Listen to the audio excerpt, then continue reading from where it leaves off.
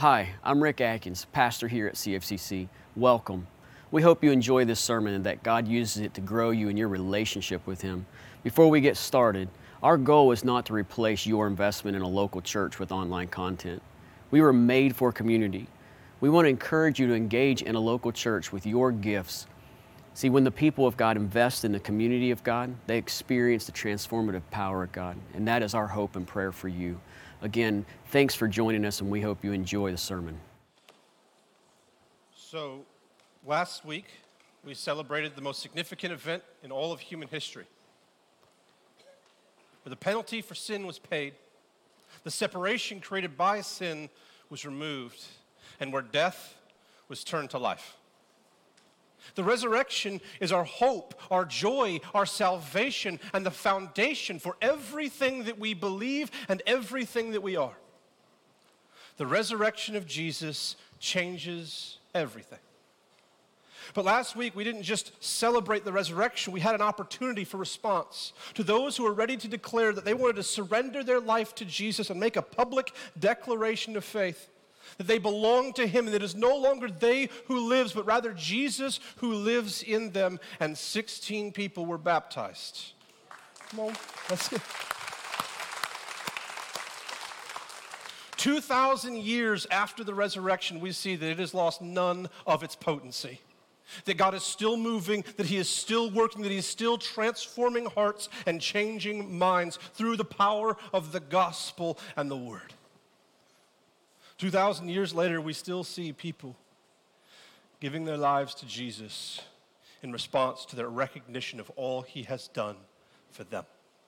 And every time someone makes that profession, every time someone surrenders their life to Jesus, the declaration that they're making is that Jesus is greater.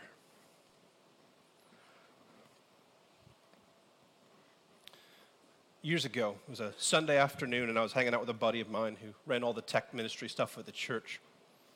And he gets a phone call. He talks for a couple of minutes and ends the call with, "Okay, honey, I love you. I'll see you soon." Naturally, I assume he's talking to his wife.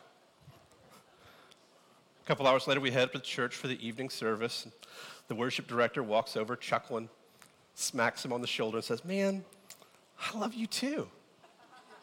And then proceeds to tease him for the next 20 minutes. Apparently, my buddy had gotten so used to talking to his wife on the phone that he'd begun ending every conversation he had with, "Okay, honey, I love you, goodbye." Sometimes in a conversation, it's important to know who you're talking to. All right, so let's just stick a pin in that. We're going to come back to that idea in just a minute, because this week we are starting a brand new series called Jesus is Greater, where for the next 8 months, we're going to study the book of Hebrews. 8 months and one book? What is wrong? That's so long. Why? I'm so glad you asked. The church, not our church, but the church exists to glorify God through the fulfillment of the mission of Jesus. We are here to grow together in our knowledge of, love for, and commitment to Jesus. But everything that we do is predicated on one simple thing: worshiping Jesus, serving Jesus, following Jesus, glorifying Jesus. They all share a single prerequisite, and that is knowing Jesus. In Matthew chapter 7, verse 21, it says, "Not everyone who says to me, 'Lord, Lord,' will enter the kingdom of heaven, but the one who does the will of my Father who is in heaven." And the scariest verse in all of Scripture, "On that day, many will say to me, 'Lord, Lord, did we not prophesy in your name and cast out demons in your name and do many mighty works in your name?' And then I will declare to them, 'I never knew you. Depart from me, you workers of lawlessness.'" You have people who perform miracles in the name of Jesus, who do supernatural things in the name of Jesus, great works and service in the name of Jesus, and yet they don't belong to Jesus. They don't get to go to heaven. They don't get to be with Him. How is that possible? There are so many things that we can do in the name of Jesus while not even having a relationship with Jesus. John 17, Jesus says, "This is eternal life, that they may know you, the one true God, and Jesus Christ, whom you have sent."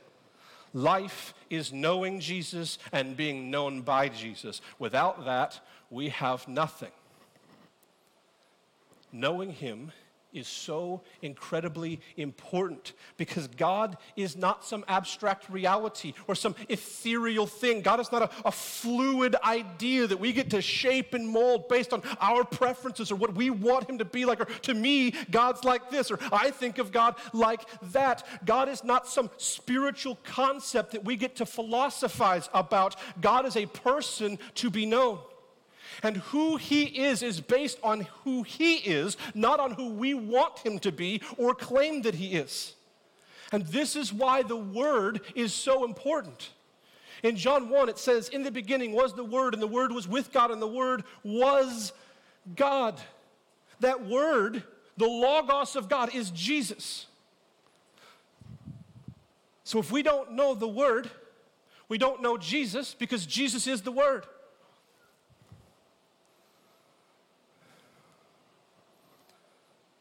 You know what the greatest danger, the greatest issue and problem facing the church today is?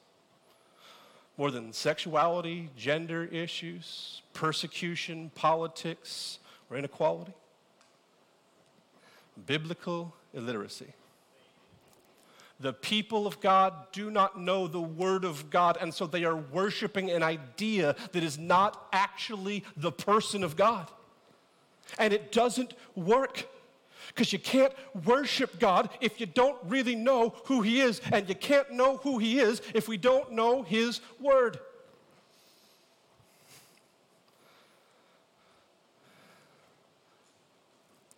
The fundamental principle of the church, going back to the days of Jesus, one of its primary functions has been to study the Scriptures together. Because here's the deal. I'm not up here to be some self-help guru giving you a spiritual version of a TED Talk about how to live your best life now with a couple of scriptures ripped out of context and sprinkled over it to make sure it feels like a church service. As a pastor, my job is not to teach you how to seize the joy of every moment. It is to teach you about Jesus. And there's so many churches today that devote all of their time to making Jesus about us. And they've missed the fundamental foundation of the gospel, that we are called to be all about Jesus. See, I'm not a big phone person. I don't particularly care for it. If you want to get a hold of me, text me, email me, talk to me face to face. I don't want to talk on the phone. It's sort of like a form of torture for me. I hate it. But if I have to talk on the phone, the first thing I want to know is why? Why are you inflicting this suffering on me? Like, don't ask me about my day. Don't talk to me about the weather. Don't give me 20 minutes of torturous small talk. I can't understand what you're saying until I know why you're saying it. Okay? Like, are we just catching up because we're BFFs and nobody told me? Are you looking for something from me? Are you asking a question like, why are we talking? Because why always informs what? So let's do a little exercise this morning. I'm going to make a couple of statements, and if that statement is true for you, I want you to hold your hand way up in the air. You can do that, it's okay. It's not a silent auction, it's just a survey, all right? I would like to know the Bible better. If that applies to you, hey, I'm very excited to see that. I try to just keep it up until a statement doesn't apply to you. All right, we're going to do a little hand exercise. I try to read it. I often struggle to read it because when I do, I feel lost and confused and I don't know what's going on. Okay, so keep your hands up if that's true for you, and just take a second and look around. You're not alone in that struggle. Okay, now you can take a rest. Our pre-workout's over. You know why it's so difficult for us to read and understand the Bible? Because we approach it unlike anything else in our lives. We read the Bible like it exists in a vacuum. We pick it up, we start reading, and we go, what is this? I don't know what's happening here. I'm super confused. And we get lost and we get frustrated. because we try to get to the what without first understanding the why. All communication comes with background information. We call that context. Think of it like this. You get a text message from a number that you don't know. What's the first question you ask? Who dis? Right? Why do you want to know that? Because how you receive the information is directly dependent on who that information is from. So naturally, in every aspect of our life, when we get information, we seek context, and yet our approach to Scripture is to try to ignore it. So, before we can get into the text, here's where we're at 8 months in the book of Hebrews. Week 1, we're not even going to open the book of Hebrews. That'll be fun. Because before we can get into the text, we have to understand certain key principles about it. We have to set the stage with 3 very important questions. Who wrote it? Who was it written to? And why? So, get out your pocket protectors, put your nerd hats on. Let's talk authorship. Yeah! Just me? Cool. That's awkward. Who wrote the book of Hebrews? We don't know? Well, this is off to a great start. We don't know who wrote the book of Hebrews. In fact, there are 8 books. Of the 66 books that comprise the Bible, there are 8 where the author is not clearly known or identified. Hebrews is the only one in the New Testament, which makes it the subject of a great deal of very, very nerdy debate, which we're going to get into this morning. You're welcome. What we do know is that the audience knew who the author was and had a close personal relationship with him. Hebrews is a very intimate, very personal, very pastoral letter. Now, tradition teaches us, I'm going to walk up here and use this board, that it was Paul. I mean, the dude wrote 2/3 of the New Testament. If you're going to guess somebody, might as well guess him, right? Now, there are a couple of things about Hebrews that suggest it could be Paul. The theology is very similar to Paul's. The thinking and the reasoning style, very similar to Paul's. Problem is the writing style is completely different from Paul. Additionally, if Paul did write it, it would be the only letter where he doesn't identify himself, so that's kind of weird. There are a couple of details within the book of Hebrews itself that suggest probably not Paul. And then there's just this one tiny other little, it's a really kind of a petty issue that I have with it, but based on the text of Hebrews, we reasonably conclude that it was written in 67 or 68 AD. Told you we were getting super nerdy, right? Paul was beheaded by Emperor Nero in Rome in 64 AD. So personally, and I'm only speaking for myself here, I find writing a letter to be much more difficult post-beheading, okay? So just not something that I'm great at. So Paul's not a great candidate. Then we have Peter, because why not? He's a name everybody knows. Peter is suggested in part because of the supposed original audience was believed to be Jewish Christians living in Rome. Tradition teaches us that Peter founded the church in Rome and was its first pastor, so that kind of plays really well together. There's 2 kind of problems with Peter. The first is that there's nothing in his biography or any of his other writing that suggests he's capable of writing a book as eloquent and well-written as Hebrews is. Peter's very gifted. I'm not knocking his communication. He just doesn't speak this way, and there's nothing that suggests he does. Additionally, Peter was crucified upside down by Emperor Nero in Rome in 64 AD. So we kind of come back to that same problem with Paul. Hard to write it when you're dead. Peter, not a great candidate. Most likely, the candidate for who wrote the book of Hebrews would be somebody who spent time with Paul, which would explain why the theology and reasoning were so similar, but the style is so different. And that leads us to 4 primary candidates. Let's see if I can spell them. Barnabas, who is called the son of encouragement, we see him in Acts 2, Acts 4. He is the guy responsible ultimately for Paul's ministry success. None of the other disciples are ready to trust Paul when he has his conversion. Barnabas goes and gets him, puts his life on the line, trusting that Paul is converted. He is a man of sacrifice, service. He's very selfless. We need more people like Barnabas. Then you have Silas, who's one of Paul's primary disciples. Luke, who writes the Gospel of Luke and the book of Acts, and a guy named Apollos. Barnabas is unlikely because Barnabas is not in any way expressed or seen to be a gifted communicator or speaker, which the author of Hebrews clearly is. Very early on, after he goes to get Paul and travels with Paul on missionary journeys, Barnabas is replaced as the most significant person. He's probably not a gifted teacher or communicator. Really amazing guy, but probably not the author of Hebrews.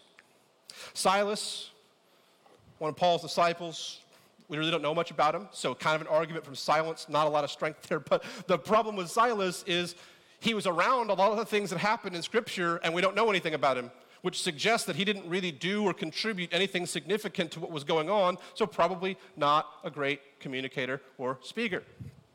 Then you have Luke. Finally, someone who is capable of beautiful, eloquent writing that goes into what the book of Hebrews is. It is a masterfully crafted letter. Luke can do that. There's one problem with Luke. Luke's a Gentile.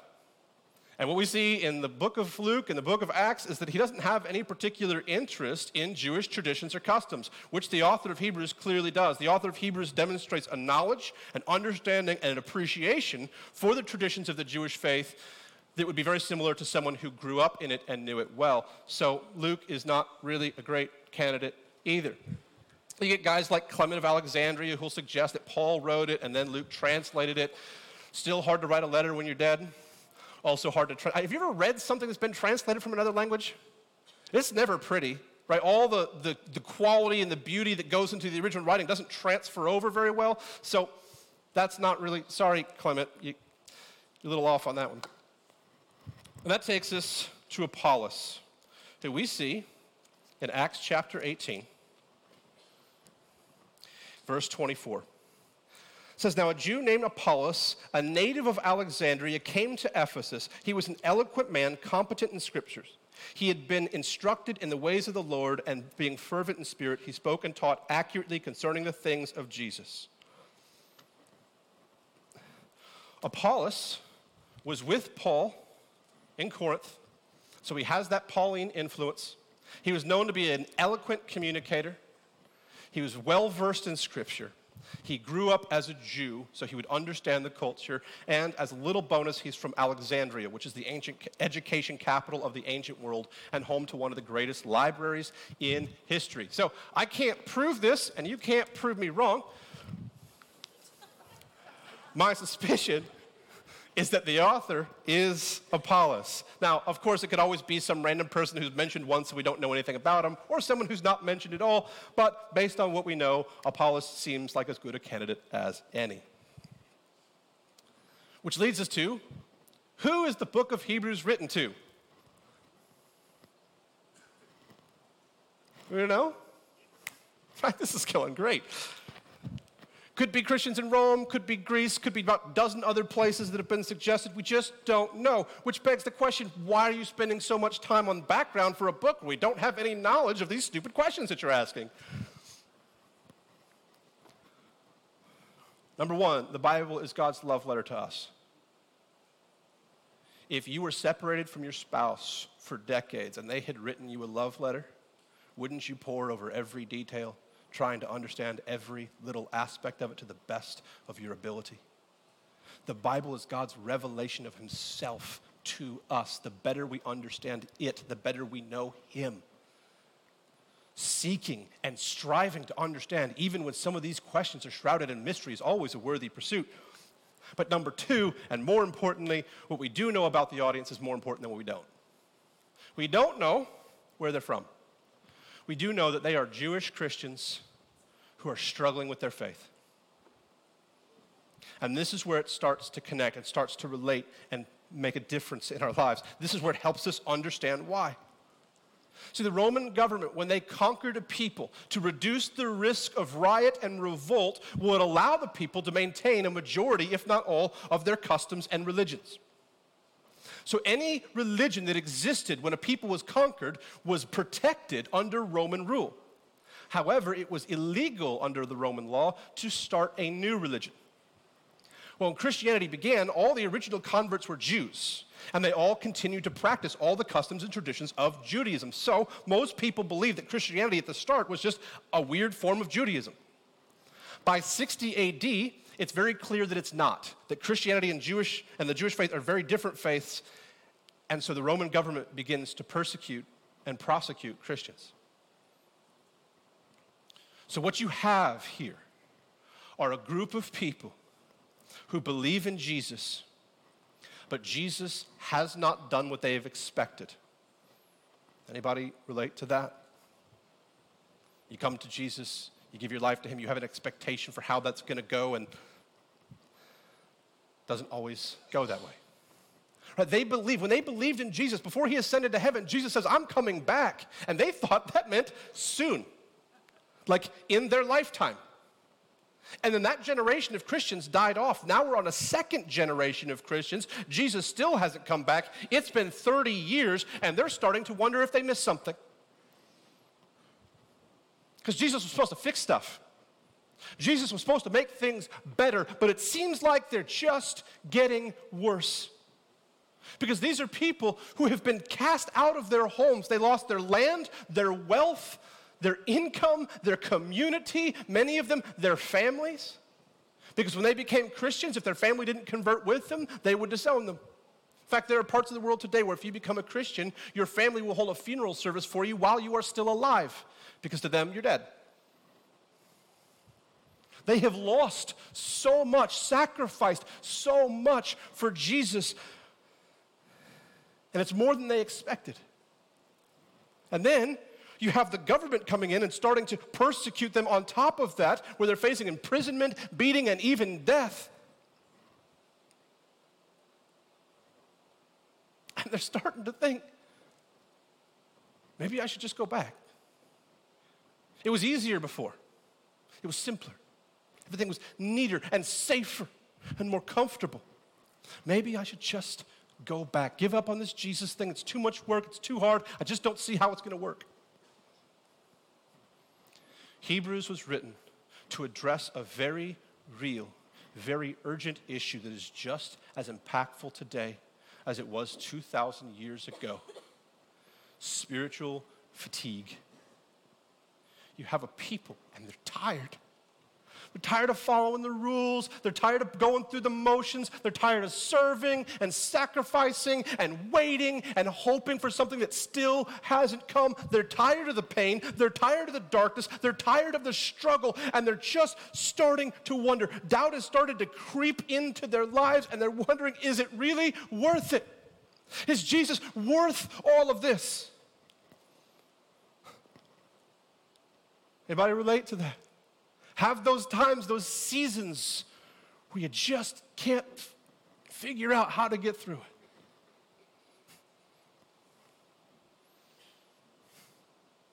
Following Jesus is difficult. It brings challenges, hardships. And there's a temptation, a very real temptation that we face to just step back, to just avoid the conflict, avoid the tension, avoid the struggle. Because it's too hard, it's too painful. And it'd be easier to just let go. Hebrews was written to a group of Christians who are struggling to hold on to their faith amidst a world of ever-growing chaos. That sound familiar to anyone else? Life was getting out of control. Their struggles were getting out of control. They're just, what are we doing here?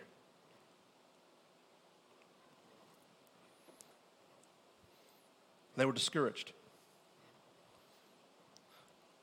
But here's a little project for you. I want you to go through the Bible. And I want you to find someone that was used by God that didn't first go through a period of struggle or hardship. Go ahead, I'll wait. No, I'm kidding, that'll take forever. John 16, verse 32. Behold, the hour is coming, indeed it has come, when you will be scattered, each to his own home, and will leave me alone. Yet I am not alone, for the Father is with me. I have said these things to you, that in me you may have peace. In the world you will have tribulation, but take heart, I have overcome the world. Struggle is not a possibility, it's not a probability, it is a guarantee from Jesus. If you follow Jesus, you will have struggle. And Jesus says, hey, life's going to be hard for you, and I tell you that so that you'll have peace. I'm sitting there like, how does that give us peace, Jesus? Can you, like I sit up here and I say, hey, tomorrow is going to be horrible for you. Don't worry. Like, I wasn't until you said that, thanks. We have peace in struggles, in troubles, and in trials because Jesus gives us in him a hope and a promise that goes beyond this world. See, what we have in Hebrews is this beautiful book of comparison. It's a challenging book, which is why most places try not to talk about it for 8 months. But it's an important book that tells us over and over and over again about the superiority of Jesus. So if you're worn out, if you're tired, if you're lost and struggling and you don't know what to do and you don't know where to go and you don't know how you're going to make it through, Hebrews has something for you. A simple, life-changing remedy to the struggle that you face. Stop looking at the things around you.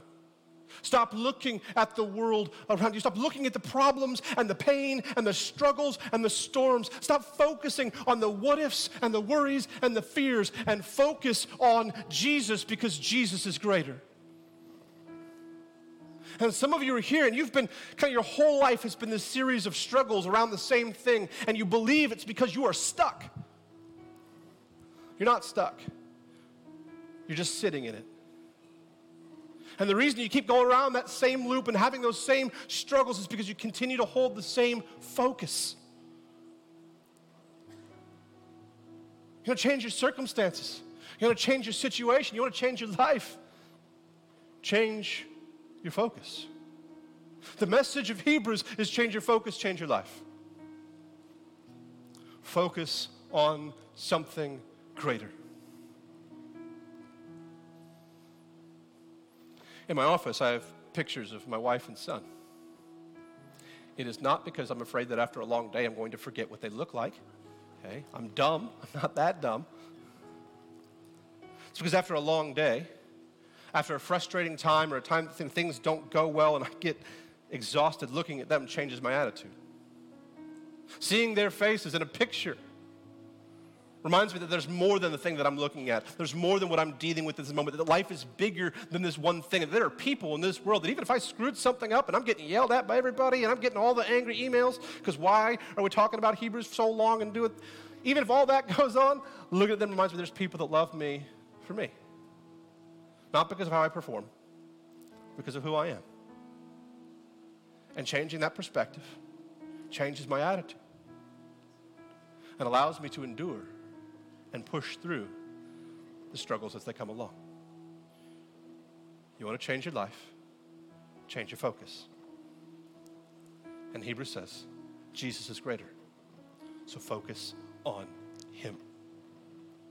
Whatever else you would turn to, whatever else you would look at, whatever else you would focus on, Jesus is greater. Whatever else you would desire and pursue and long for, Jesus is greater. Whatever else you would prioritize, invest in, and live for, Jesus is greater. He's greater than your problems. He's greater than your pain. He's greater than your struggles and your doubts and your fears. No matter what it is, Jesus is greater.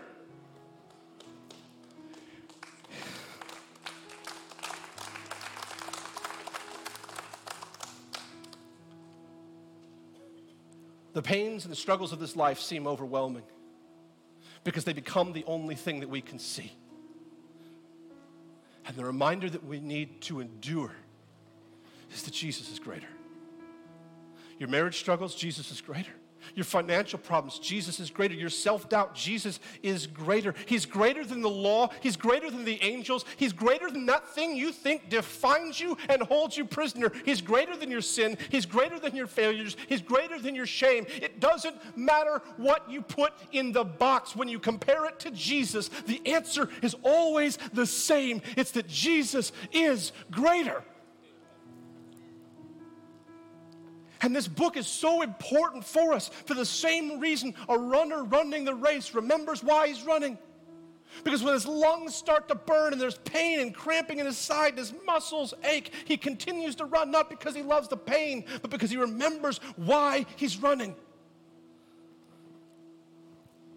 The why gives us the strength to endure when the what is happening around us isn't going the way we want it to. Why do we hold on to Jesus when it gets difficult? Because he is greater than whatever we would turn to in his stead. All the pleasures of this world, he is greater. The comforts that this life offers, he is greater. There is nothing that you can find that is greater than him. So even in the trials, hold on. Because he is worthy. He is worth it. He is greater. So what we need in these times, in the hardships and the struggles of our life, it's not a cheap fix. It's not a miracle cure. It's not an empty platitude. It's a reminder of why.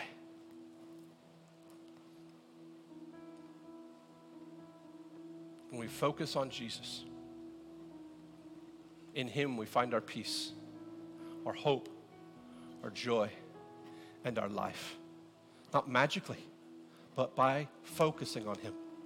And the more you focus on Jesus, the more you experience the peace of Jesus. The more you focus on Jesus, the more you find your hope in Jesus. The more you focus on Jesus, the more you find the joy of the fullness of life that only he can give. And the more we focus on him, the more all the things of the world fade around us.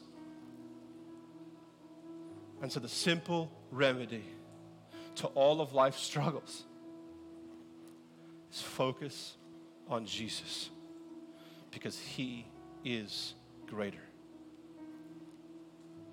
And the key to letting go of all those things that hold on to you is reminding yourself of that.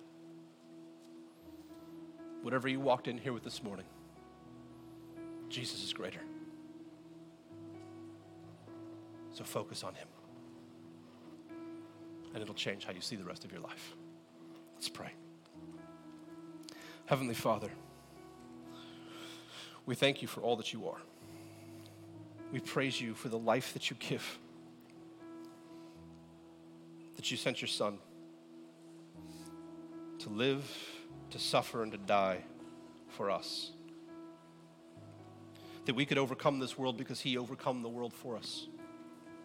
That we could have life because he gave life. God, I pray that you would help remind us every single day that we could preach this truth into our lives, that the mission of our hearts would be to remember and to focus on the greatness that is Jesus.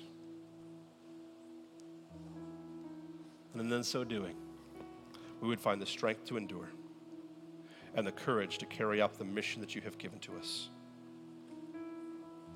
Give us that fresh wind, that breath of your Spirit that ignites the life within us, that we may live as examples of the greatness of who you are. We thank you for Jesus. We thank you for grace.